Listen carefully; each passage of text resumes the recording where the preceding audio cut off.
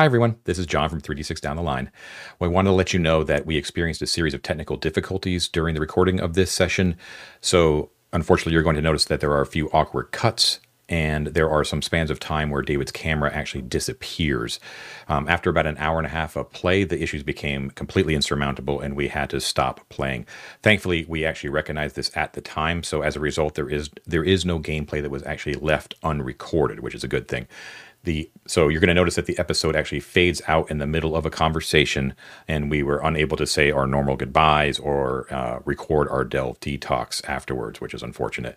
So normally we would thank our Conqueror tier patrons at the end of the session. So I'm going to do that right here and now. So thank you so much to G Tokyo Time, Matt Koenig, Chip Schultz, Terry Barner, Eric Lawson, Mando NZ, Faisal, James Doig, Robert Valdes, Eric Lawson, Grunt, Andrew Schroker, MM, Michael Schilling, Stefano Di Maiolo, Underwires, Matt Young, Summon Toast, Adam the DM, Jib Cutter, Scott Earsley, Mac Jack, Kick Maniac, and Dire Grew. Thank you as always for your continued support, and to our Delver tier patrons as well.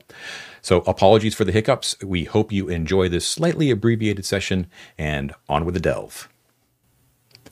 Hey everyone, welcome to 3D6 Down the Line. It is episode 57 of the Halls of Ardenville Megadungeon Crawl by Richard Barton, using the old school essential system by Gavin Norman, otherwise known as Necrotic Gnome. My name is John. I am the referee for the evening, and going around the horn, we have a full house once again. Hi, I'm Mike. This evening I will be playing Brother Lothar, the Cleric of Odin. I'm David, and I'll be playing Holden, the level 1 mage. But for how long? For how long? We got a little while, at least 10, 15 minutes. Look, as the dedicated bone grinder of the group, you're welcome, Mike. Hi, everyone. I'm Matt. I play Avaricios of Epirenus, the left-handed Lysion, and level 6 cleric. Rub it in, why don't you? Yeah, Hi, everybody. I'm Ted. Tonight I'll be playing... What? I'll be playing Titus Valerius, the level 1 half-elf who has done zilch, nothing. He has no treasure, no loot, no nothing, no experience. He is the most unexperienced character we have, I think. No, that is the group. We're brothers in that regard. Oh, well, no, you and Lothar have done more than one episode, right? I only did one episode, I think. Oh. Huh? Okay. All right, well, then we are brothers, Holden.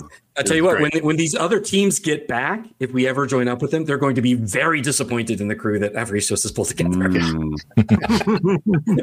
Big fancy cleric. What the hell is this? Okay, let's get started. So we're going to start with the B team. It is the 3rd of Gelenios. For the B team's timeline, they are actually at 3 p.m. They are the furthest ahead of the 3 teams, technically. They are currently in the debouchement, in the main chamber of Thoth, directly below where the stairs of the pyramid debouch into the dungeon proper. Currently firmly controlled by the goblin faction of King Weskinum. This group up on this level is under the nominal control of a lowly goblin sergeant named Bottleneck. They have just recently made a deal with Bottleneck to hire on 20 goblins to act as both backup military and as strong backs to hopefully carry the legendary vault stash out of the gladiatorial school to the west.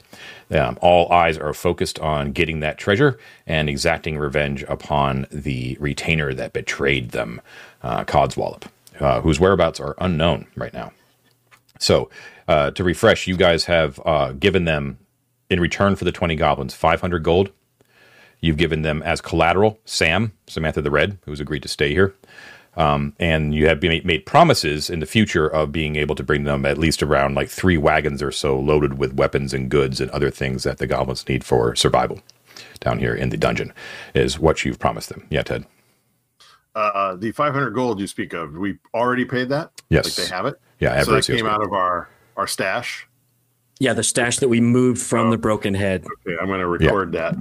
Now, I think there might be some confusion both amongst the group sometimes because we usually, and probably the audience as well, we sort of we use the term stash interchangeably, but there are two different sorts of large hoards that we're talking about here. There's what I've been referring to as the stash is what has been recently taken by hand from the Broken Head, brought here to the débouchement, and hidden.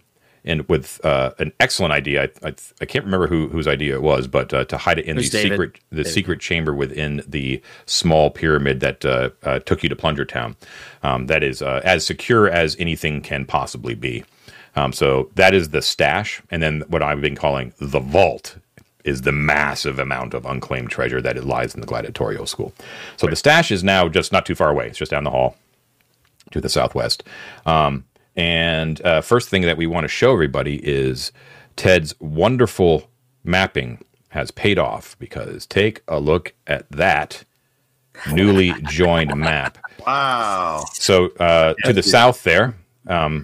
Oh my God, what just happened? What did you just do? What? Talk about swelling effect. Who did that? Control Z. Control Z, please.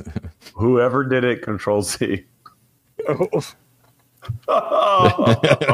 Mike. It was Mike.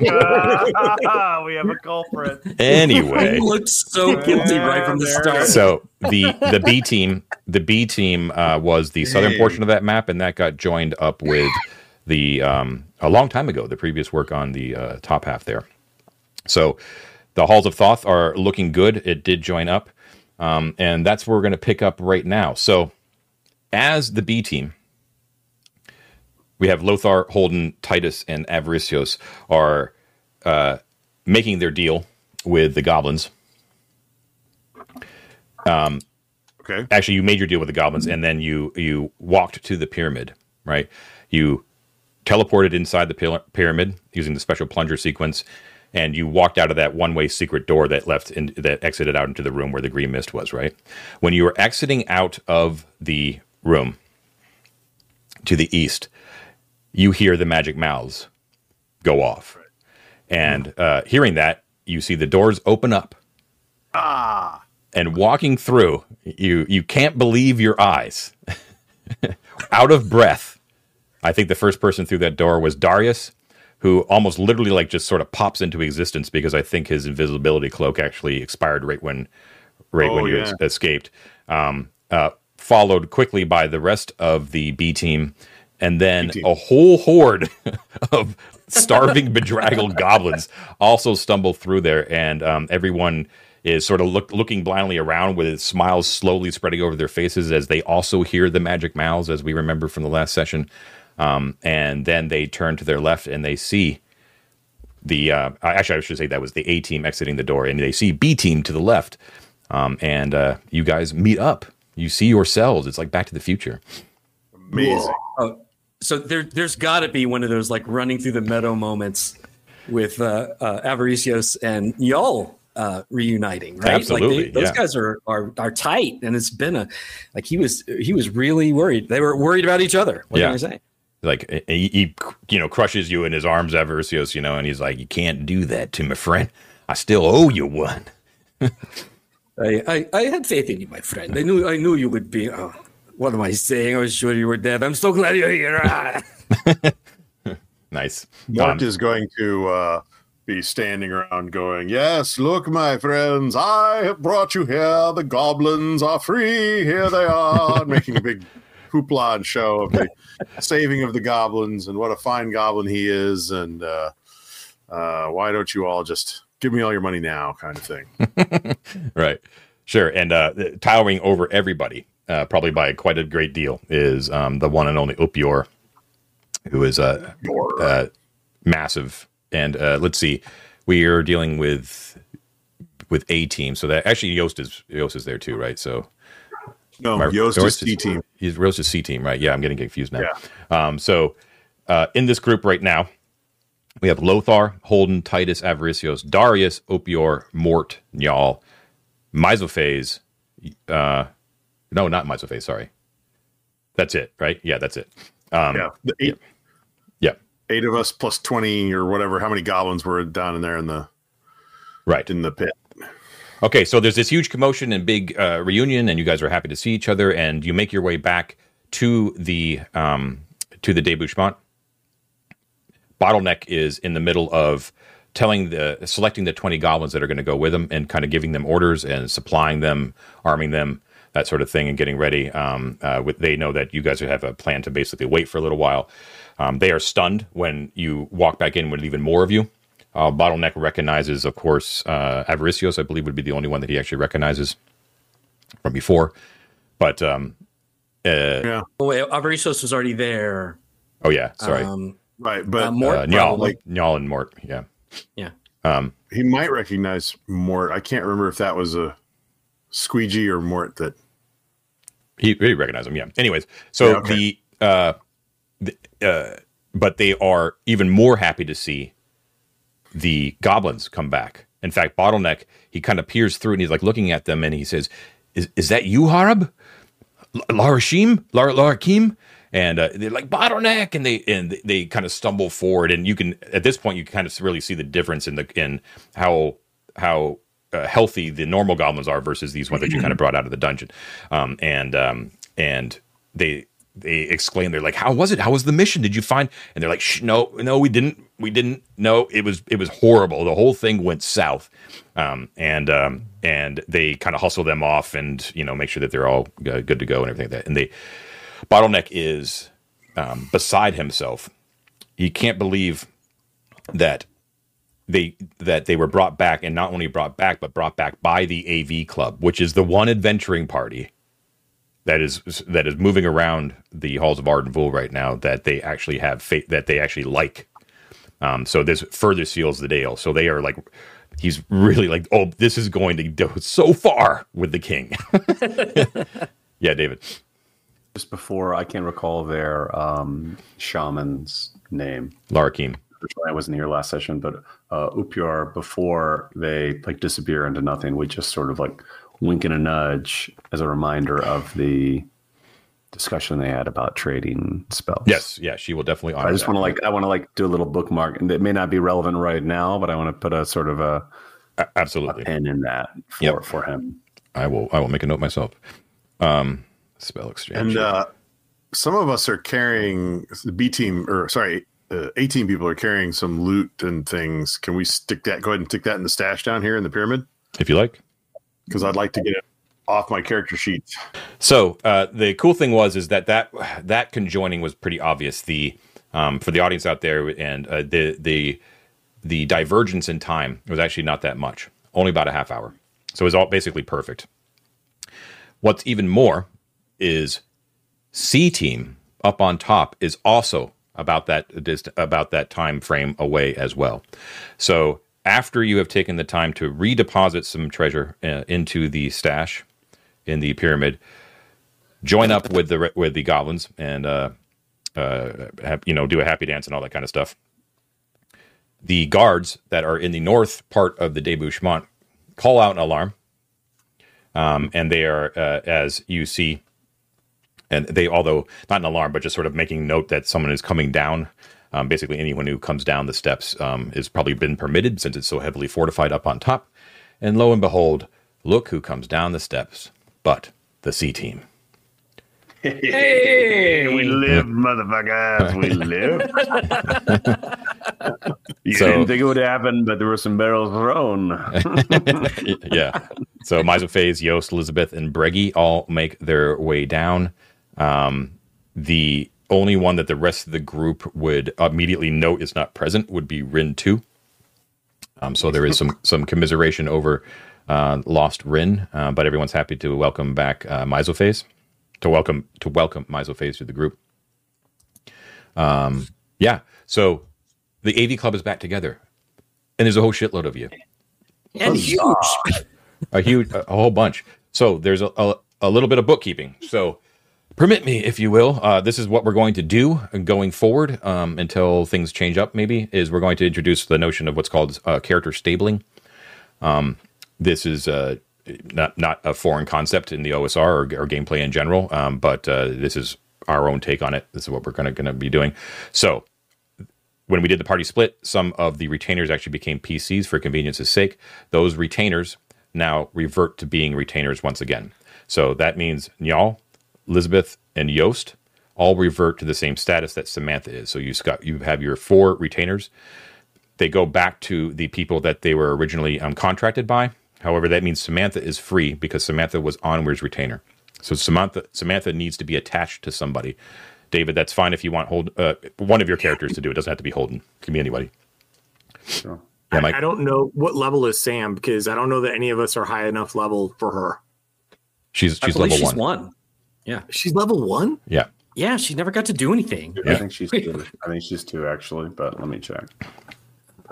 So regardless, you have to be at least 1 level higher than your retainer. So a first level character can't have. Yeah, none of mine could have her. Yeah. True. Yeah. Okay. So it's got to be one of the OGs.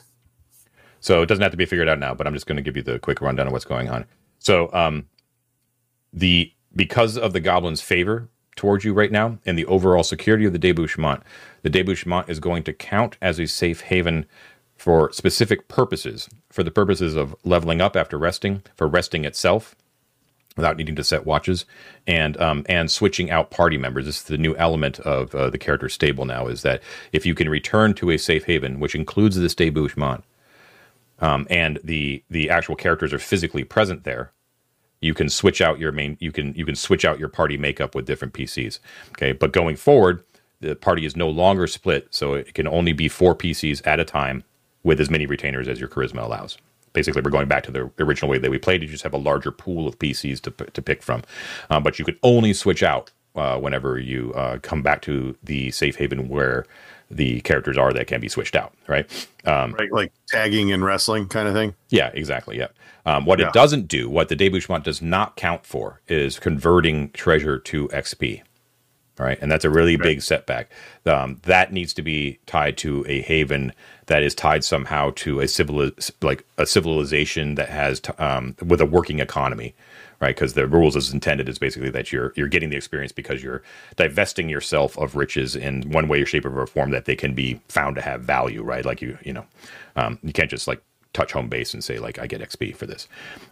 So that means the Broken Head still counts. That means Gosterwick still counts, and there are potential places within Arden where that will probably count as well, which you've probably heard rumors of already. So, what is your plan right now? Do you want to rest? Is that the deal, Mike? Yes.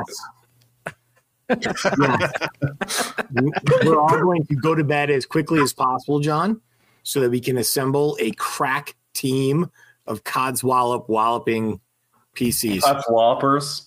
The Codswallopers. Cool. All right. So Bottleneck, they don't have much in the way of comforts here, so you're gonna have to lay out your bedrolls. You will have to provide your own rations. So everyone, please mark off a ration off of every single character, please. We don't have that. We were all starving. Not long Some ago. of the new level 1 guys had some. I have 6 rations on mine. That's a good point. Let me just Lothar check. has 4. Brother Lothar has I have 4. 4 on the other, so I'll knock down on OPR and Miss Phase. And Titus Holden has has 7. So, We're fine. does anyone need a ration? I can give them one from any of them. All of my guys need rations. Okay, They're I have all down there, and they're all hungry. Yeah, Okay, Morton, Holden you has both 6. need So rations. how many do you need? I I need 3. need 2. Okay, so I'll give 3 of Holden's to Matt, and I'll give 2 of Mysophase to Ted. So that leaves me with 3 on Mysophase, 3 on OPR, and 3 on Holden. Okay. Thanks, David. So everyone, I just met you, you fucking scrubs. Am I giving you food already? Okay. So everything's marked off with rations. I just marked mine. Yeah. Okay. Yeah, I marked the one that Titus had off. Okay, cool. So you pull out your bedrolls. It's a little bit stinky. It's basically like it's rudimentary, but it is a party, right? You guys are very happy to kind of see each other. This is the first time that the AV Club has grown exponentially, right? There's a lot of people. You kind of raise a toast to those who have fallen not too far away from where you are right now, and your new friends, the Goblins, who are very, very excited. And they're basically assuming that you guys are all here because your whole mission was to rescue these goblins in order to show favor to King West Keenum. So it's fairly obvious to them. Like, this is the way they're seeing it, is that the whole goal was to get these goblins out of the trouble and in order to curry favor with the king. So obviously you're going to go down to go see the king. So it's like a big party. They're very psyched. As soon as Mort figures out that's how they're thinking, he will roll with that for sure. Probably a smart move. Okay. Yeah. So you marked off your rations. Okay. And you fall asleep and you don't have to set watch. You actually have, and you're all exhausted. Not as comfy as a broken head, but you get through the night without, you get through 8 hours, I guess, because you've got things that you want to do. And we get some hit points back. Yes. So here, first of all, everyone gains 1 hit point if you were down a hit point. Okay. And by the way, the audience out there, I'm just leaving the B team monikers up on the screen until we figure out what their final makeup is going to be, and then we'll pause real quick while I do a little overlay massaging. Okay. So everyone gains a hit point. Level ups. The spotlight turns to Mike, because Mike has 2 characters that level up. No one else does. So first of all, Darius is the most in need of leveling up, because Darius has so much experience from his times down there in the Beastmen areas that he has way more experience to even be above level 4. But we have to pull him back because he's only at level 2 right now. So he is 1 XP shy of being level 4, and he has to play this entire session at level 3 because you got to enjoy every level. So you are now level 3. You are 1 XP short of level 4, and you get 2 things. You get to roll for hit points for Darius, and you get to allocate 1 expertise point. So go ahead and roll for hit points. Yeah. So hit points first, a D4, and then I have a +1 to my con. Sweet. What'd you get? I rolled a 3. Nice. +1, so I have 4 additional hit points. That brings me up to a total of 13 hit points for that character. Sweet. And where do you want to put your expertise point? I'm going to put that into. Wait, I need David's advice for this, David. So obviously I'm invisible, right? Yeah. So hide and shadow is probably not the most useful, but for dungeoneering, hear noise would probably be the most useful. But to go along with the invisibility, move silent would be the most useful. I'm kind of like this. And remember, I'm going to get another point pretty much at the end of this session. So I'll be able What's to your climb? Just out of curiosity, not that never too much. 5 out of 6. 5 out of 6. It's max. So you're strong. So I would go. I would vote listening. If you are trying to discern a noise in a dungeon, there are many ways in which you might use your intelligence to do so prior to rolling for it. So I think move silently functionally is more useful than listen, unless you imagine yourself just listening all the time, in which I think Ted is right. Does that make sense? Yeah, no, absolutely. And we do listen all the time, but here's why I think, right? Move silent, baby. Move silent, yeah, because you're an assassin. Exactly. When you like the whole reason why you got to assassinate Blondveg was because you were a flying invisible, death wraith, right? And right now, if I'm like tripping over my feet and hitting sticks and all the rest of that shit, they're going to hear something. So I'm going to do the +1 move silent. Okay, do that. Great. So what does it put your move silent at? That puts my move silent at 2 and 6. Okay, cool. 33% chance. Fantastic. Next up, Breggy. Breggy goes just a straight up levels up to level 2. Yeah. So no real change. I think it's a D6, right? For hit points, I think dwarves are D8, right? Am I wrong?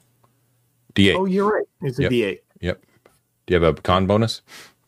I gotta look. I only have 1 character sheet pulled up at a time. Oh, a 7. Nice. Oh, 7. Good rolls. Yeah, baby. Well done. And I think he does have a con bonus. What team is he on? C team. C team. So complicated. All right. I'm going to be really excited just to have this whole mosh gone. No con bonus, but I got a dex bonus. But that will raise my hit points up to 12. Fantastic. Okay. That's great. Yeah. So that is the leveling up. In the morning, or I should say after the rest, I need to know the spells of a great many people. So let's start with Matt's people first. So give me Avaricios's and Elizabeth's memorized spells. Gotcha. Okay.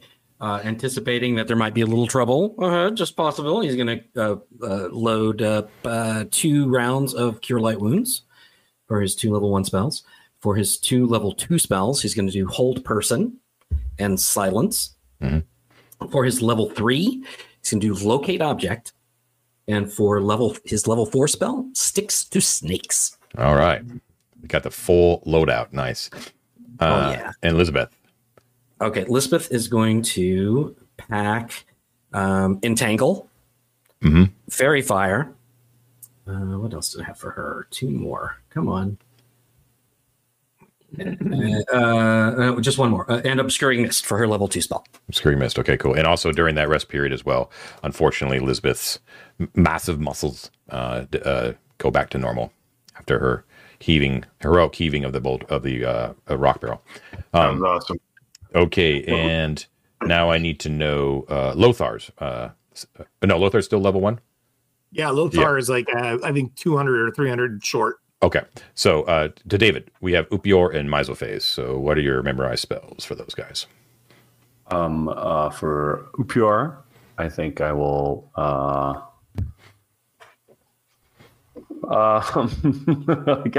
I guess I will keep Skull Speech. Skull Speech, okay. And Mesophase, I am going to... You know what? I'm going to keep Floating Disc. I'm going to keep both. Okay. Yeah. Cool. Ooh, that's really good. That's really good. It is really good. For Upior, I could do Decay instead, which is interesting but contextual. For Mesophase, I could do Magic. I could do Magic Missile or Shield, which are both great, but Floating Disc is better. Let the entire OSR community hear me now. Floating Disc is better than Magic Missile. No, that's a no-brainer. Let's see. Okay, so during that time, going back to Upior, let's see. I'm finding us. It's a big level. I got to scroll a lot to get to the get to the proper thing here. Where are they? I think it was like halfway. Okay, yes. So during that rest period, was it Upior? Upior was the one that, that was Upior. So Laura Keem was entranced back then by your association with death, right? Sure. So she seems disturbingly attracted to what arcane magic you are in touch with, right? Sure. She herself has no experience in that, which is why she is so thirsty for knowledge. But as you're relaxing, she does offer you trades, if possible. So we can make this really, really simple. We can just David popped out again. I know you're there, David, but we could do a 1-for-1 trade basically. So we can do like, she'll give you a level 1 for a level 1 sort of thing. And you've only got level 1s, right? So let's see. So she's a witch doctor sort of person. She actually has like a mix of stuff. Yeah, I don't know how much crossover there will be, but I'm crossing my fingers. So. Is there let's see. I don't know if the thing is like she's not the necromancer spell list is like very, very specific. It's very esoteric, yeah. Yeah. So this is kind of either it's impossible or it's a education thing, I think. Adjudication rather. Yeah. Like as a witch doctor, what is her technical class? Is she a magic user? Is she like a druid magic user? She's a monster, so it's like it doesn't equate like that in this edition. Is there anything vaguely deathly? I don't know. Let's see. I'm just trying to see. These are also Osric spells, so I have to kind of see if there's equivalents. You know what I mean? Here's what I'll say that does not have to be your approach to this. If there's no direct correlation between 2 spell books, but you don't want to reject it outright, which you have every right to do, by the way. If you're like, well, it doesn't overlap, it's fine. I'm okay with that.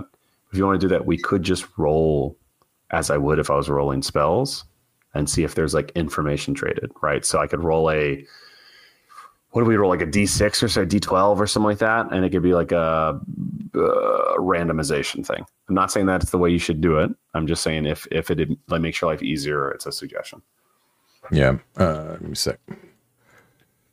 Let's see. Okay, if you say no as well. Altogether. Okay. Well, one thing that she can offer you, if you don't have it already, she has protection from evil. That is on your spell list. Do you want that? Don't have protection from evil. So yeah. Okay. She also has. The problem is the way that they have it listed here. I can't tell if it's like a cleric or a magic user spell. Anyways, this is what she's got. I'll bring up Necro. Okay, sorry. She's got Cure Light Wounds, Resist Fear. Resist Fear, Protection from Evil.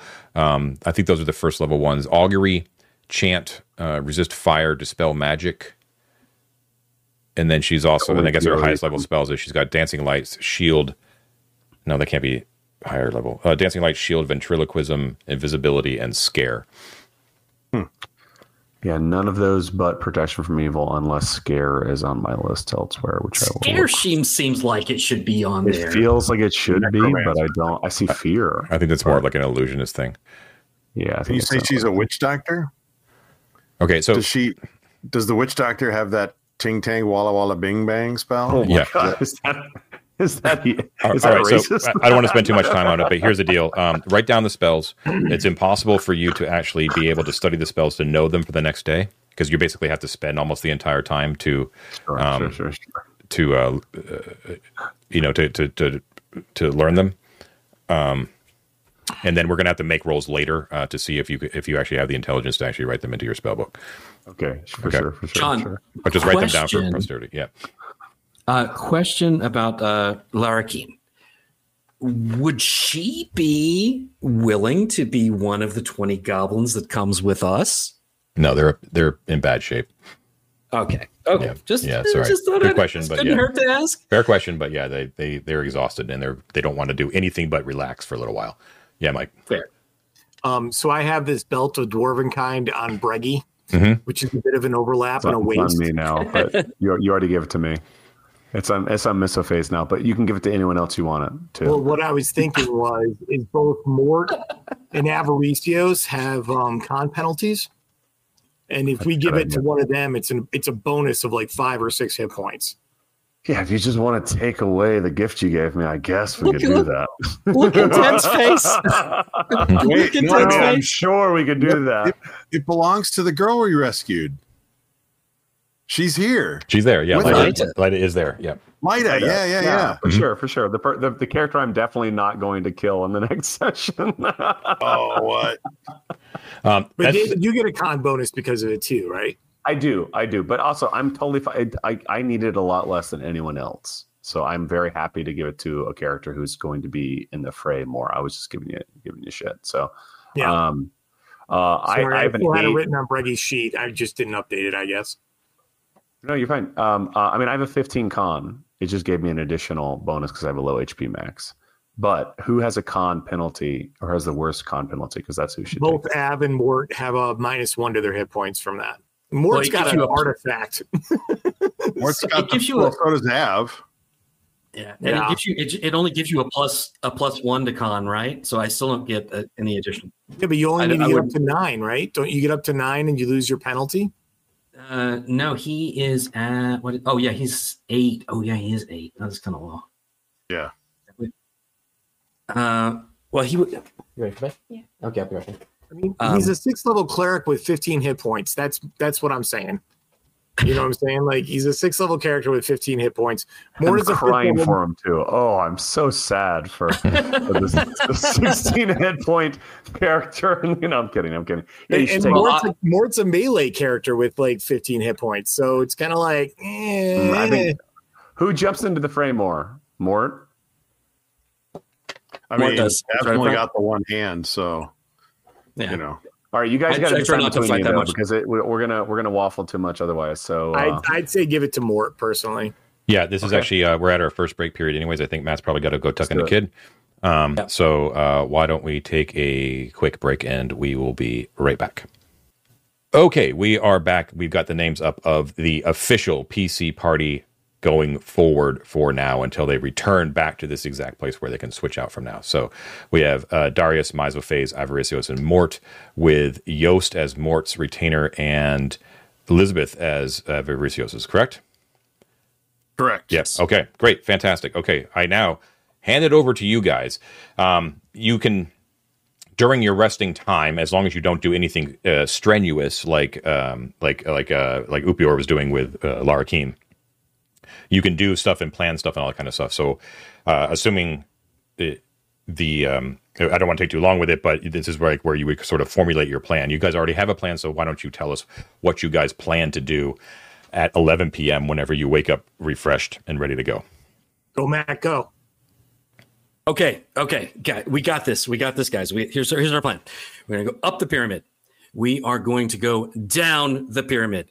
We have to cross that river, but the last place that we saw that dragon was right across the bridge. And it makes sense. It was good strategy on their part to try to park a dragon to watch that, because that's the only safe route across the river. So our plan is to go up north of that a little bit, not cross over the safe bridges and get eaten by a dragon, but go up to the broken bridge that's a little bit south of the broken head. Use grappling hook, ropes to get across the river up there. And then we're going to skirt around to the north, because we know where the exit from the underground caves is, near where the cave bear is. We're going to arch up there. We're going to wave to the cave bear, but not stop. And we're going to keep arching down above ground until we're going to come down from the north to the gladiatorial school from that direction. And how long is this going to take us, Matt? I have no idea anymore. The time works out just, it's perfect. This is perfect. We calculated it. I got it, but is this the Great Northern Loop thing that we were talking about?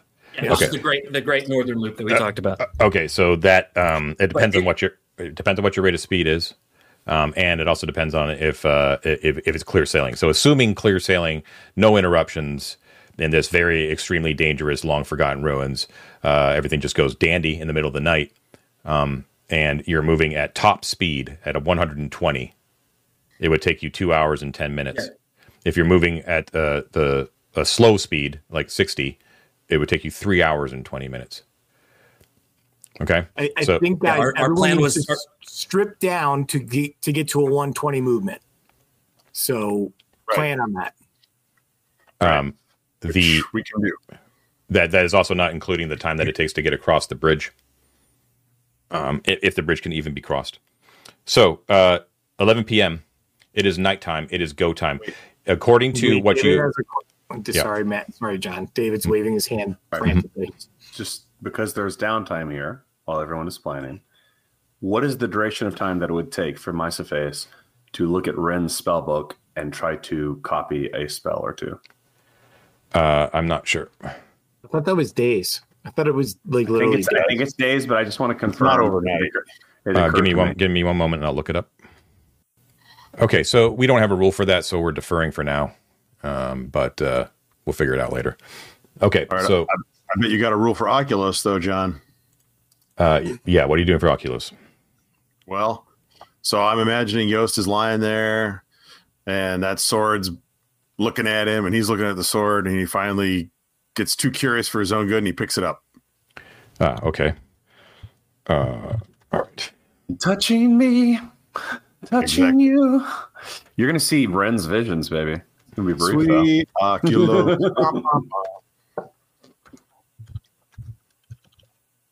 Two-handed sword never seemed so good. Okay.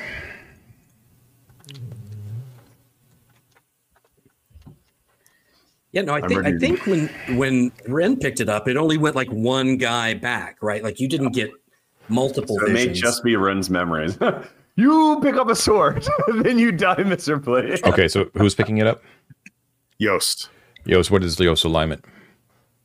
Yost's alignment is law. Okay, great. Okay, so what is his strength plus wisdom? 27. Ooh. 27? Okay. to be an NPC in this game. Good old Yost. My strength plus wisdom is 12.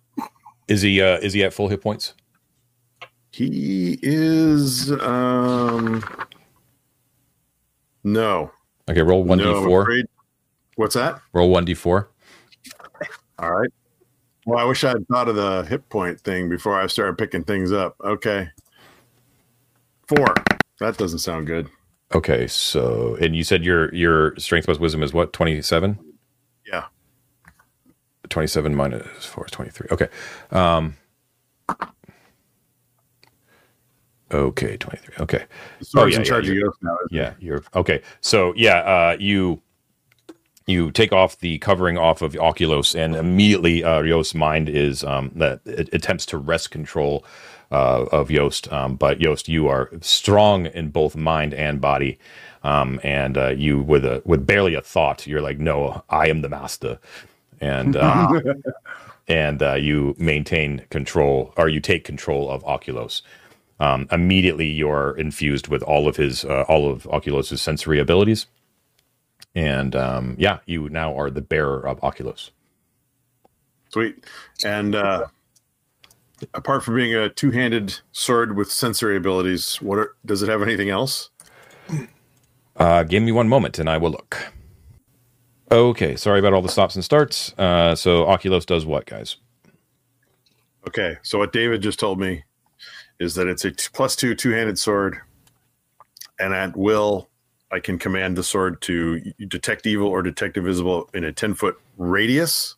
Yes. 10-foot radius. And it has an intelligence of 13 and a will of 4. And it makes me dream of Onweir, you said? Is that what it was? It's a very strange feature. We don't really know why. Some sort of arcane connection between, First. Okay, so what do you guys do? All right. Carry out the plan. Let's go. Let's do it. Yeah. I think we bid our fond farewells. We leave. We promised one kind of hostage, and we left about 20. But we're loaded up light. We're ready to go. We head up the stairs. Okay, so the goblins are a little bit disappointed that you still don't plan to go see the king. But the deal's a deal. You gave them the 20 golems, and so the whole troop goes marching up the pyramid stairs as you exit out the top after an hour. So we're starting at 11 p.m. By the time you actually emerge out into the open, it is midnight. Okay. Your window of opportunity for to do operations here for whatever you plan to do, if you're basing it upon trying to do shit before the main cohort arrives with its 3 oxen-led wagons from the Broken Head to the school to take all of that treasure away. You have an opportunity window of about 9 hours right now. They plan to leave the Broken Head at 7 a.m. dawn, and it'll take them about 2 hours, provided that nothing happens to them, going the long way around across the 2 bridges, over the western wall and to the school. So they should arrive at around 9 a.m. So you have about 9 hours, most of which will be dark. Okay, so you emerge up at the top. The goblins are super excited to see you again. They've got their torches out, and they have their patrols out into the city right now that is basically trying to collect food and things like that. But they love the whole notion. They don't know exactly what you're doing, but whenever you come up with like 20 like pretty heavily armed goblins, they're super excited. Like, amazing, like what's going to happen. And they tell you, so before you go down, as you're about to exit it down the stairs, they point up at the sky and they say, "Look, he roams." And you see occluding some of like the starlight at various points is very tough to see because it's so dark out there, right? Is you see a massive winged form, and they point around in other places of the sky, and we don't know where they are, but his servants roam as well. Oh, something has disturbed him. He usually doesn't fly at night. Oh, great! Be careful. I think a halfling has been up to something somewhere in his horde. That's probably we don't want to burn down the Broken End. Don't burn down the Broken End. It could be ours in one night, you guys. I will tell you that the thing we did not factor on were the wyverns. We didn't even think I know.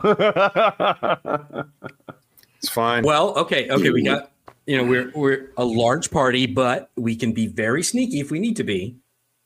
Right? Yeah. We can sure. like the only light source that Av has, he can, is his holy symbol right now. So he can like cup that and cover that so that it only shines down around his feet.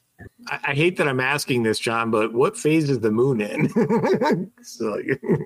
I don't know. It's a normal nighttime. Very.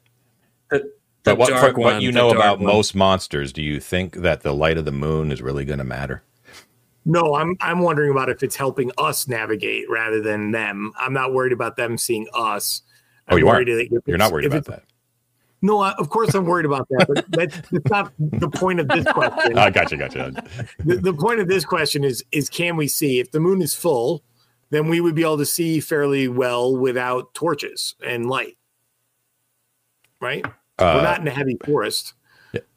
You're going to need light to navigate safely. Okay, we're hosed. Unless you're. No.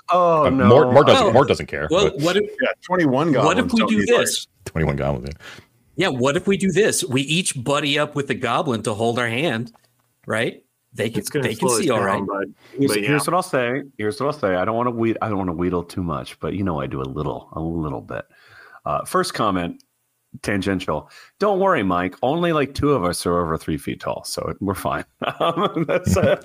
We'll just kind of lay atop them, and it'll be kind of like a lemming situation where they scurry us, across the plane. Second thing I'll say is, which I do think, and I'm gonna be the annoying guy who's done a lot of night hiking here. Sources of light like the guard tower and the Broken Head Inn will be very visible on an open plane.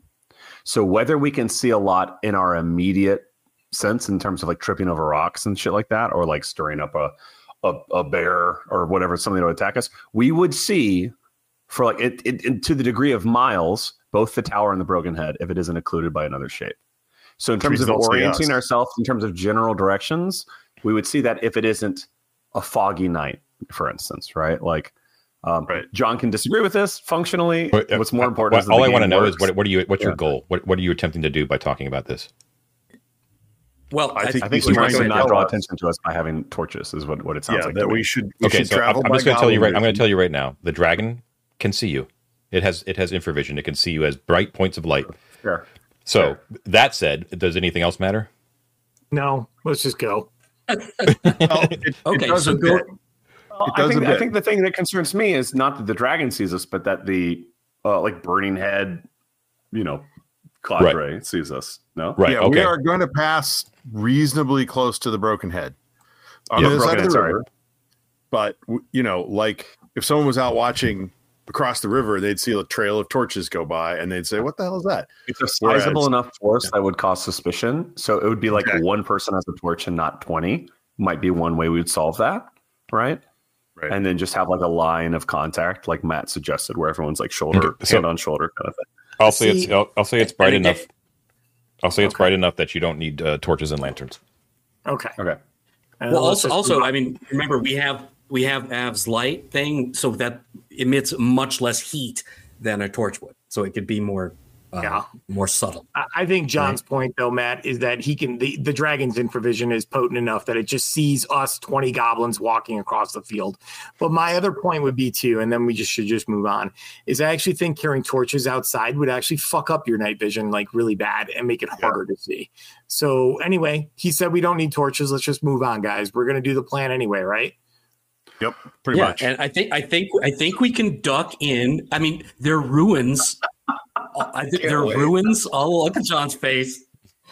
There are ruins between us and where we're going, right? We can duck in and out. We can keep an eye up, right? We can see the dragon, there's stars out there. We can tell if there's a shape coming nearby. Keep an eye out and, duck in the ruins. Make a beeline for the forest and hope that it doesn't see us. Come on. Let's go. I want to die before 10 o'clock tonight. Let's do this. So you're not adjusting your course at all. You're heading pretty much you're going to hew to the river, and then you're going to basically go all the way up north to the Shattered Bridge as fast as you possibly can. The Shattered Bridge. Because I think the dragon's just going to keep a closer watch on the bridge where people would be crossing. Okay, so you head out and down, you move quickly as quickly as you can. What is your movement rate? 120. My guys are at 120. Everyone has to be at 120. Is that the case? Okay. Yes. Yeah. All right. All right. So let's see. We are at the pyramid to the bridge is going to take a single turn, hustling along the banks. You can easily tell as you move along the banks themselves that, as you've known before, that the roaring swift river comes by you there at a rapid pace, and your dread mounts as you think to yourself that what we're attempting to do is going to cross that over a broken span, because you look at that and you see your deaths within. But that's the deaths below. Down on top, or I should say up on top, you do indeed hear the walloping of wings in the air close by as something huge and dark flies above you. Okay. Can we hide in any? Are there any ruins nearby that we can duck in? Yeah. I suppose there might be. I mean, the place is kind of scattered with ruins all over the place. Do you attempt to go into those ruins? Yup. Okay, you go into the ruins. You attempt to hide. I think we should try to hide. Outside, you hear a thunderous boom, and all of you are sort of knocked off your feet a little bit. You just like and wind just blows into the ruins, scattering stones all around, and you hear a deep, gravelly, horrible voice say, come out, little piggies. Little piggies. Or I'll blow your house down. All right. Why has the dragon got to be a dick? I don't understand. Fear rolls over you. And I need everyone except for Avaricios to make a saving throw versus spells. Oh, man. This is not my strong point, guys. No one's strong point. No, but I have a -2 for spells. Oh, holy shit! I rolled a 17. I rolled a 3. Dice. Where'd my dice roll go? Here it is. John, I actually made it even with my -2 wisdom. Okay. Oh, I failed. Okay. Yost. Yost. Yeah, sorry. Yost. Elizabeth. Oh, I forgot to Elizabeth. Yeah. Yost also fails. Elizabeth. He cries a little bit too. Hers is 16. Oh, that's a big fail. She rolled a 2. Okay, so only Darius made it, and Avaricios didn't have to roll. Is that correct? Yeah. Is that right? Yes. Yeah. Okay. I think All right. So that's fair. the dragon fear rolls over you. It is intense and like nothing you've ever felt. The closest that some of you have felt was the fear creature from down below. But it's much more intense, and you basically your bowels turn to absolute water. And you are quivering in fear in the little patches of cover that you're able to find, and you are unable to talk or negotiate and do anything except huddle or run as far as you can in the opposite direction of that dragon. Those are your two choices. Huddle. Darius and Avaricios, who are able to maintain their composure, are being beckoned outside by Krostornisterex, the great green dragon. Right. What do we do, Matt? I mean, it's either talk to it or it's game over. Like, it's either we make a deal or this whole plan is shot and we should just like go back to the goblins and just say, fuck it, we're going to go buy you some gear and just move on from there. We've got to talk to it. John, I have no idea as a player. Why did Avaricios not have to roll? I don't know. Would you know? He's high enough level. Ah. All right. So, John, can we do this? I'm gonna get eaten. Matt, what about this? I still have my disguise ability as an assassin. Do I disguise myself as a member of the Wine Dark cohort? You don't have the time. Man.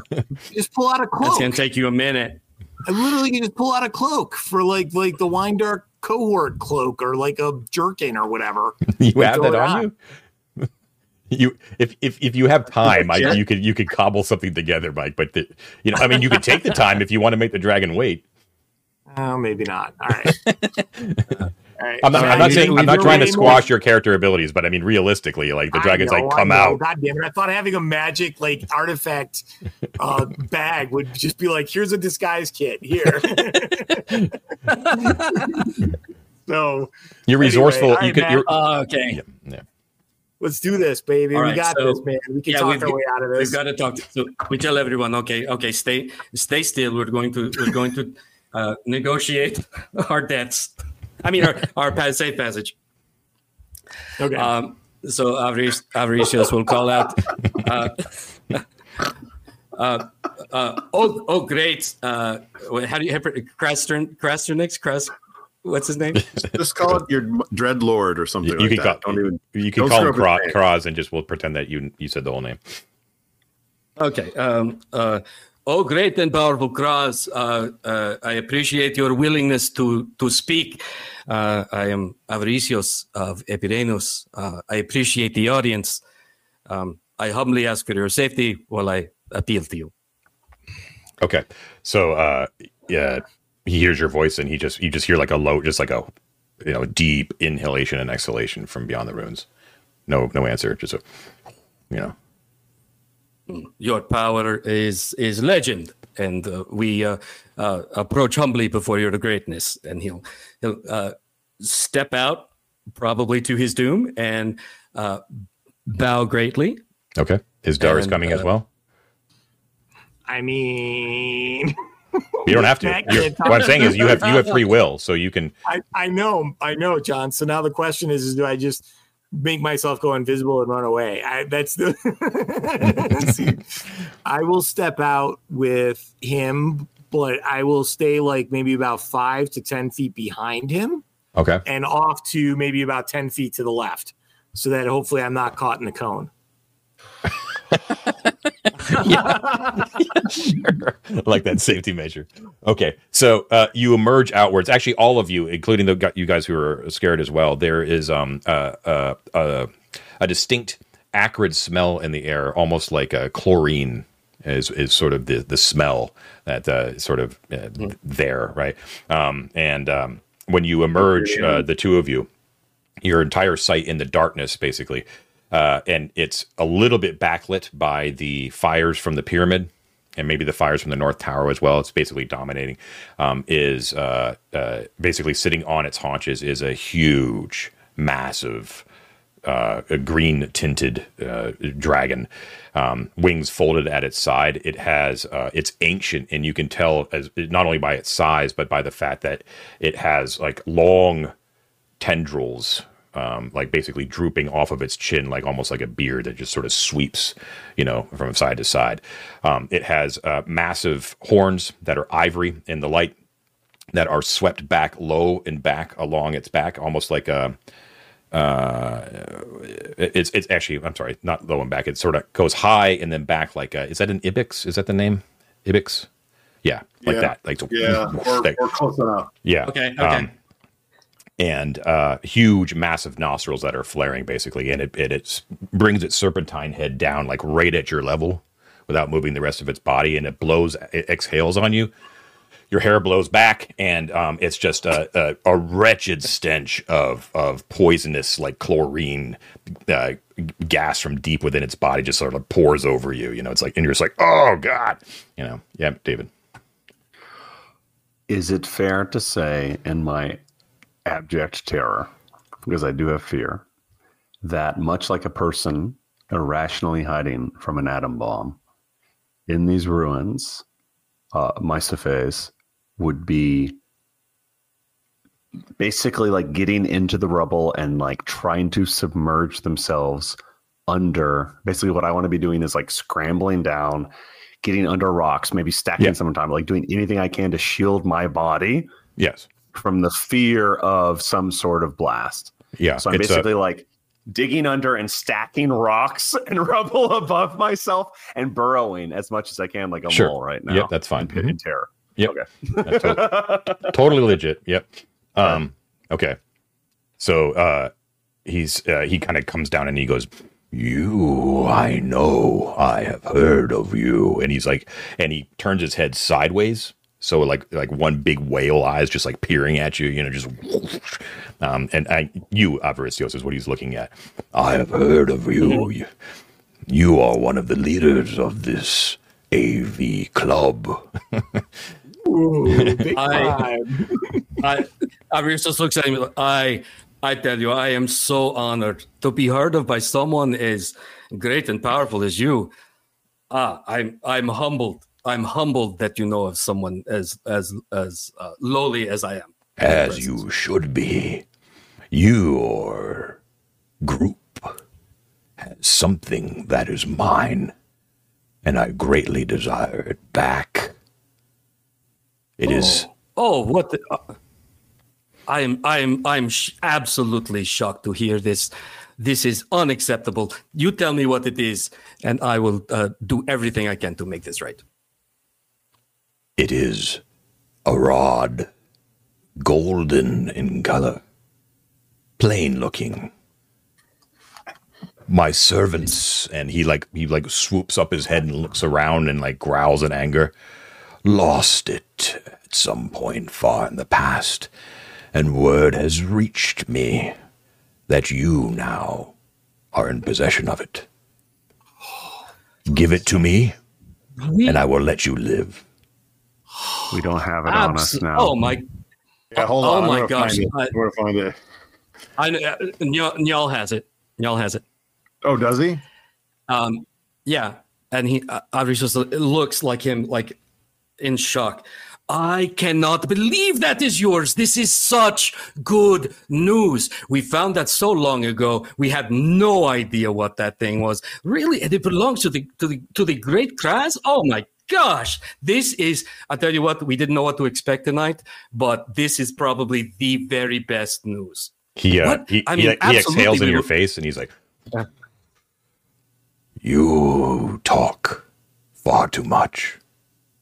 I may decide to devour you just because you are so annoying." And wow. Wow. Do you have the rod? I have it in the pyramid right there. Can we send some guys to go get it for you? They'll be back in we got to go down, come back up. It'll be about an hour. 2 hours. Maybe down, 2 up. hours. An hour to go down, an hour to come back up. But absolutely, yes, we have it. We'll get it for you. Very well. There is something else I have heard that you have laid claim to. A great and vast hoard of valuable coins from the ancient Arcontian Empire. Of course. I desire this as well. Now, The whole horde? yes. I want a nice sidebar with Matt here and just like in front of the dragon. no, not in front of the dragon. No, you can't do that. I want to speak player to player, not character to character. Matt, you need to try and find out what kind of deal Estelle made with them, because there's no point in anyone doing any of this if they're giving him the whole horde. I want to point out one thing also to sidebar out of character. Saying yes and going into the pyramid and never coming back is the only way any of us live. Unless we want to bring this back. So this is the greatest gift that John has ever given a lot of us. So if he agrees to let us go to try to retrieve this, it just means we can't come back up, which is another problem. But like, okay, so give it to him. Okay, I'm not gonna draw his speech, but basically this is the way it goes with him. Okay, he is telling you, he basically informs you that he has been made aware that this hoard exists. He knows around where it is. He knows that it's at the gladiatorial school. He also knows that he himself physically cannot get to it. So he really needs people who are capable of bringing that treasure out. So he knows that you know that the Wine Dark cohort has been hired to bring this stuff out, and he greatly desires. And he like looks really seriously at you. He wants them to succeed in bringing out all of that money. All right. And he says, if you interfere with that operation in any way, if every last coin of that is not brought out by the Wine Dark cohort, your lives are completely forfeit. And you look into his eyes, and it's an absolute certainty. All right. That it does not matter what you would do. He's bargaining from a position of extreme power. Right. So, yeah, that's what he's saying. So he says, I know that you greatly desire it as well, but that treasure is mine. Do not mess with the Wine Dark cohort bringing it out. Go ahead, David. David is itching to say something. Could have fucking killed Estelle. It's fine. Two. This is a blessing and a curse, guys. It's a really meaningful option that we're being provided here in my mind, which is the two things they're requiring from us are in two different directions, obviously. It's clear that the Wine Dark cohort's going to get fucking maimed. No, they're bringing the treasure to the dragon. Are you certain of that? I'm not 100% certain, no, but exactly. Either they're bringing it to the dragon, or the dragon is waiting for them to emerge with it so it can take it from them. In either case, we're not emerging with it above ground. No. So what's occurring here in my mind is, essentially a galvanizing moment that says we can't come back above ground if we want to keep any of these things and not align with the dragon. Which means we can't interrupt with the Wine Dark or interfere with the Wine Dark, nor can we like emerge from the pyramid without the golden rod, without this dragon showing up and going, fuck you, where's the thing I asked for? In a very gravelly John voice that's very sexy. Which is to say that we can do both of those things, but also we can not do either of those things and just commit to not coming back up for a while until we're ready to approach it differently. But I think that is a big decision juncture we're hitting. I don't want us to like talk to death about it, but I just wanted to point that out. Right? No, I think you have good points. Yeah. I'm curious if I want to know, is the Wine Dark cohort bringing the treasure to him, or is the supposition that the dragon's going to mug the shit out of them, shake them down for their milk money, and then like take it all? Because if the Wine Dark cohort is bringing it to him, which seems weird because Estelle went and told him about this whole thing yesterday, right? So if they're hired to do this for the dragon, what are they being paid, and why can't we get paid that same amount?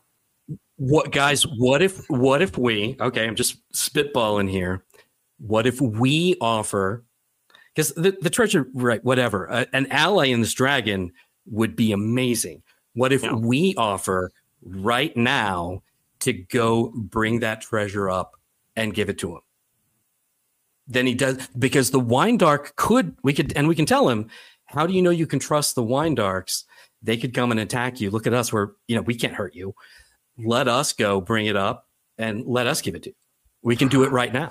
I don't disagree, but I don't disagree. I genuinely think that's an interesting option. I'm just throwing in thoughts, right?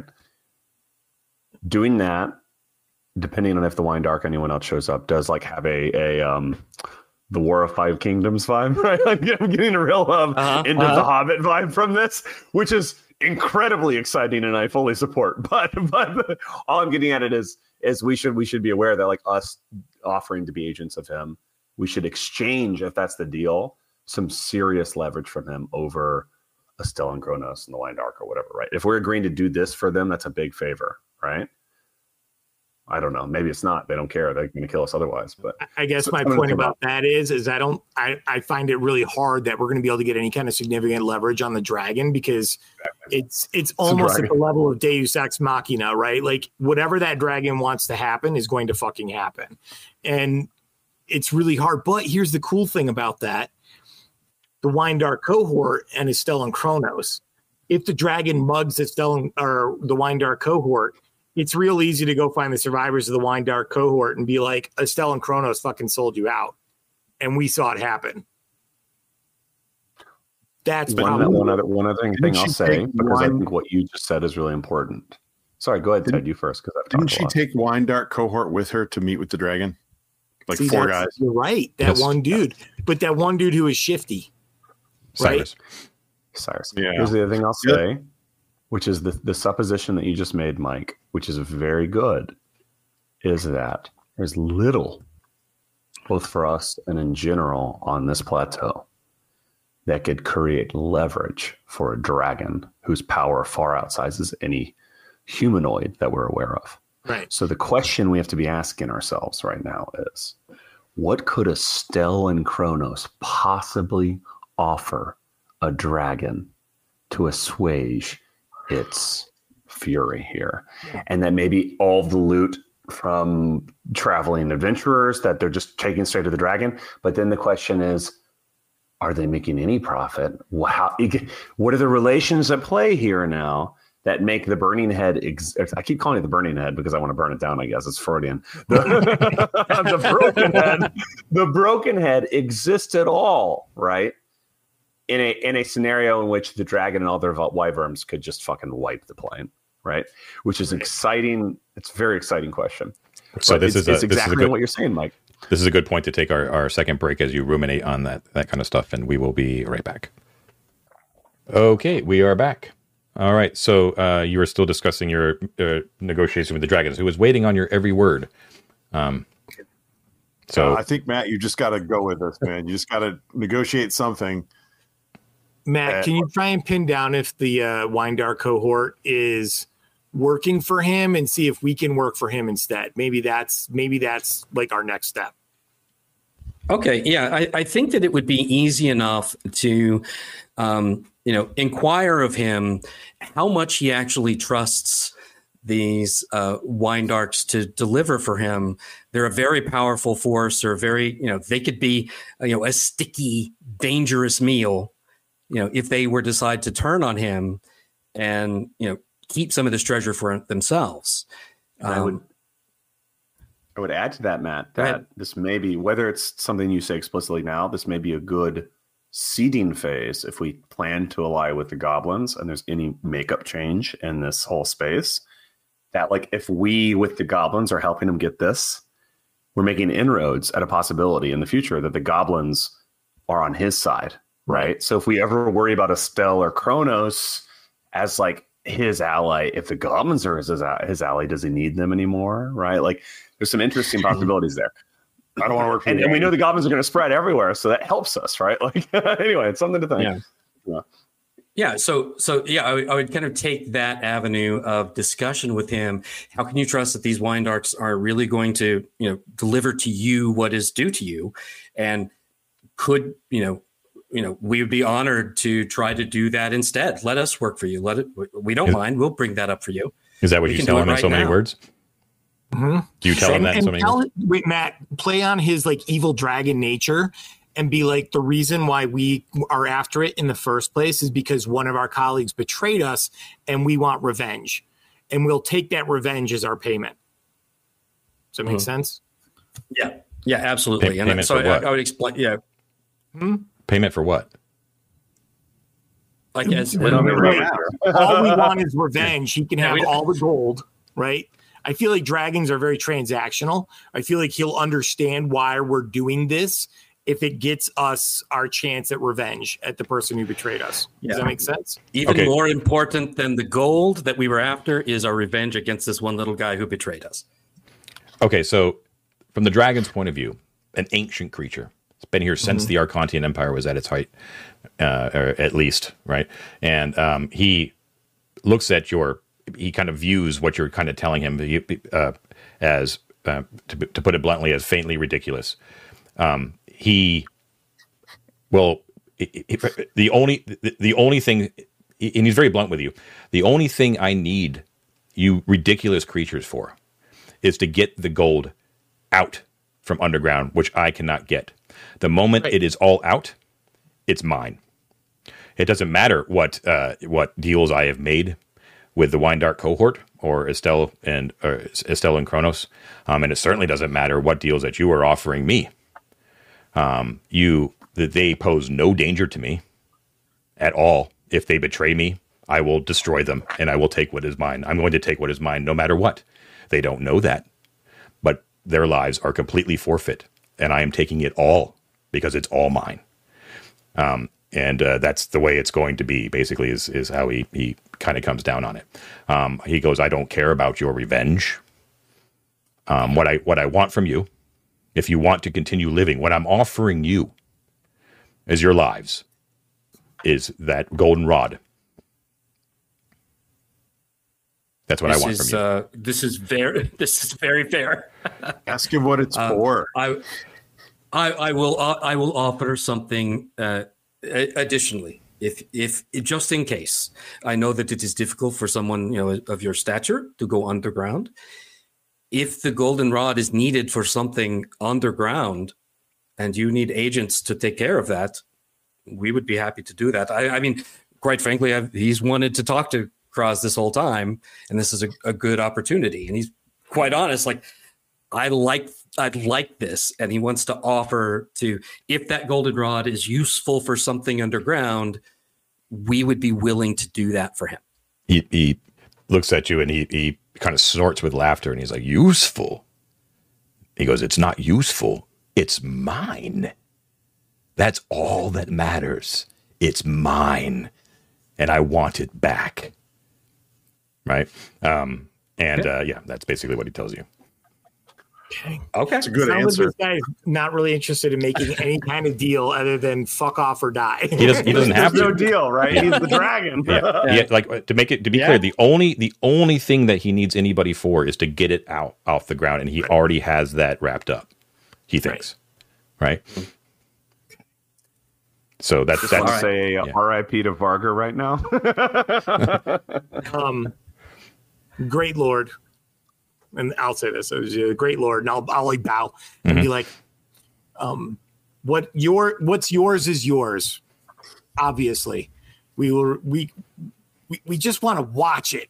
Can we watch what you do to see your magnificence in action? Would that be okay? We want to see the destruction that you wrought. Oh yes, when you retrieve what is yours from the Wine Dark cohort. All I require is that you do not interfere. But But you are more than welcome to take a seat in the stands and watch the show. Ask if we may go to the golden, or I can't get the name of the inn right. Tonight. The golden, the burning, the broken.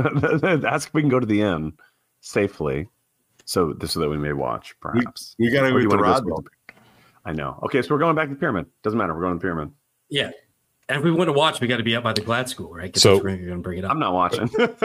What he will say is that he'll give you 24 hours, and he tells you that he gives you 24 hours. So we'll say it's not really, it's a little bit past that, but by midnight tonight, right? So like there, 24 hours. You must meet him at the statue of Vul across the Bridge of Wisdom with the golden rod. And if you are not there by that time or earlier, he will hunt you down and make sure that you die horrible deaths with the golden rod. You got to be there. That sounds horrible. Okay, that's what he's demanding.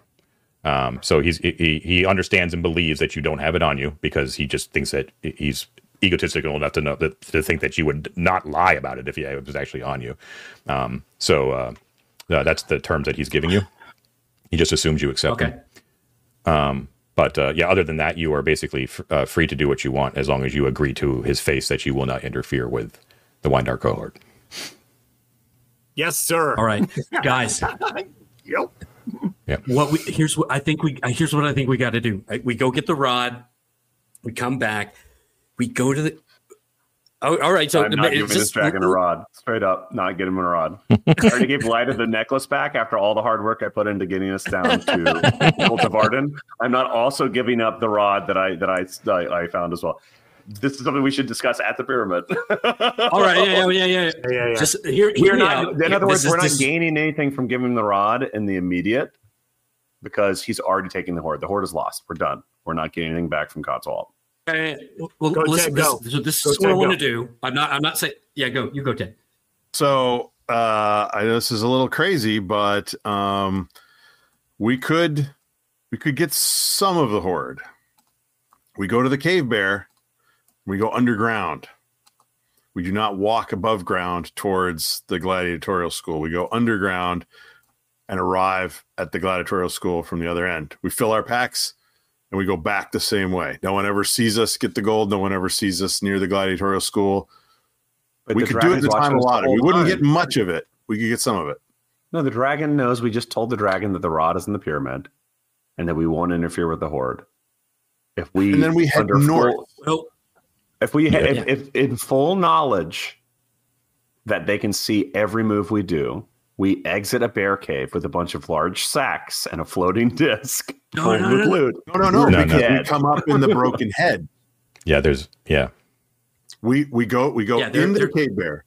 We go down to the gladiatorial school. We fill our packs and we go and then we do not go back to the cave bear. We go to the broken head from underground. They don't know how much is in that. Yeah, they don't know how much is in that horde. Or you could take whatever you managed to sneak in. You could just disappear into the halls of Arden Vool and find somewhere else to put whatever you claim.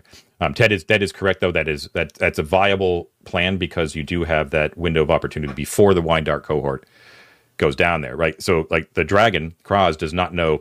Kraz has been told that there's a huge horde. He has no reason not to believe it. But he doesn't know how much. How much? He just knows it's a ton. 25 is the same as 60 for him. He's just adding it to the pile, man. And here's the good thing about that dragon taking the money. It's really just a bank for us to get later because we are going to come back and kick that guy's ass. In about 15 levels or so, bro. I'm coming back. Spirit. You know. I like Ted's thinking. I'm gonna offer not a counter offer, but a caveat. Okay. If I'm going to get the horde and bring it up to the broken head with Cronus and Estelle and 20 goblins, I'm taking the broken head. Take it because we have 24 hours to bring the burning rod or the golden rod to the dragon. So even if we don't take the broken head, we are not returning to the broken head in 24 hours without bringing the rod to the dragon. Which means if we go get this horde, we emerge without emerging out overland to the broken head. We stash the horde in the broken head, I guess, in full knowledge that Estelle has a relationship with the dragon. We then leave to the pyramid without it, or we leave with it. We are now in the pyramid, and our retrieval of anything from the broken head is conditioned on us bringing the golden rod to the dragon, which means we are bringing the golden rod to the dragon, more valuable, it sounds like, than even the horde. We're getting a partial portion of the horde that is attached to the companions of the dragon, who we do not know that will not just go, hey, they brought the part of the horde back to the inn. You should kill them anyway. We saw them. We're looking at it right now in our inn, right? Yeah. So for us to prevent that information leak, we need the goblins now to literally hold hostage Cronus and Estelle while we figure out our next move. Well, in other words, it's an escalating choice. I should point out that as we understand it, the tunnel doesn't come up in the inn; it comes up in the stable. Yes. So we may be able to, hide, stash, disguise, or bury the stash before anyone even realizes we have it. The caveat will be that we will blow our cover when we come up in the stables. If there's anyone there, they'll know that we know about the tunnel, which I think we've hinted to them that we know about it, but they don't know for sure. And again, we don't even have to bring it all back to the broken head. We can literally stash it somewhere in those tunnels down there. Anywhere. Yeah, guys, I agree with all these, but again, what is the dragon thinking watching us not go to the pyramid, disappear, and emerge from the broken head in a different place than they expect? He's thinking that we want to watch him wreck the Wine Dark cohort is what he's thinking. Yeah. Here's what I was going to propose, right? Let's go and get the rod. We go down there, we get the rod, we come back up. Then we can go we can decide if we want to give it to him now, if we want to give it to him later. It doesn't matter. We're going to give it to him when we want to. But if we go then, because we've capitulated, right? We've agreed. So we go away from the gladiator school, like Ted was saying. We go away from it. We go up north. That's not where he knows that it is. We go north. We go into the cave bear. We have the rod so that we can give it to him whenever we want to, if we decide to do it, right? Then we go down there, get as much of the hoard as we want. We can put 500 of those coins, 5,000 gold in Leryl's sack, all by itself, right? Then we can hide some of it. We can collapse that little tunnel that leads to the bigger tunnels. So and then let the Windar cohort take the rest of it up to the dragon for them to get eaten and him have the rest. All right, David goes first, and then I have something I want to say. But I bet David and I are saying I say this with the deepest love for everyone because I do adore you guys. Why are we in this position now?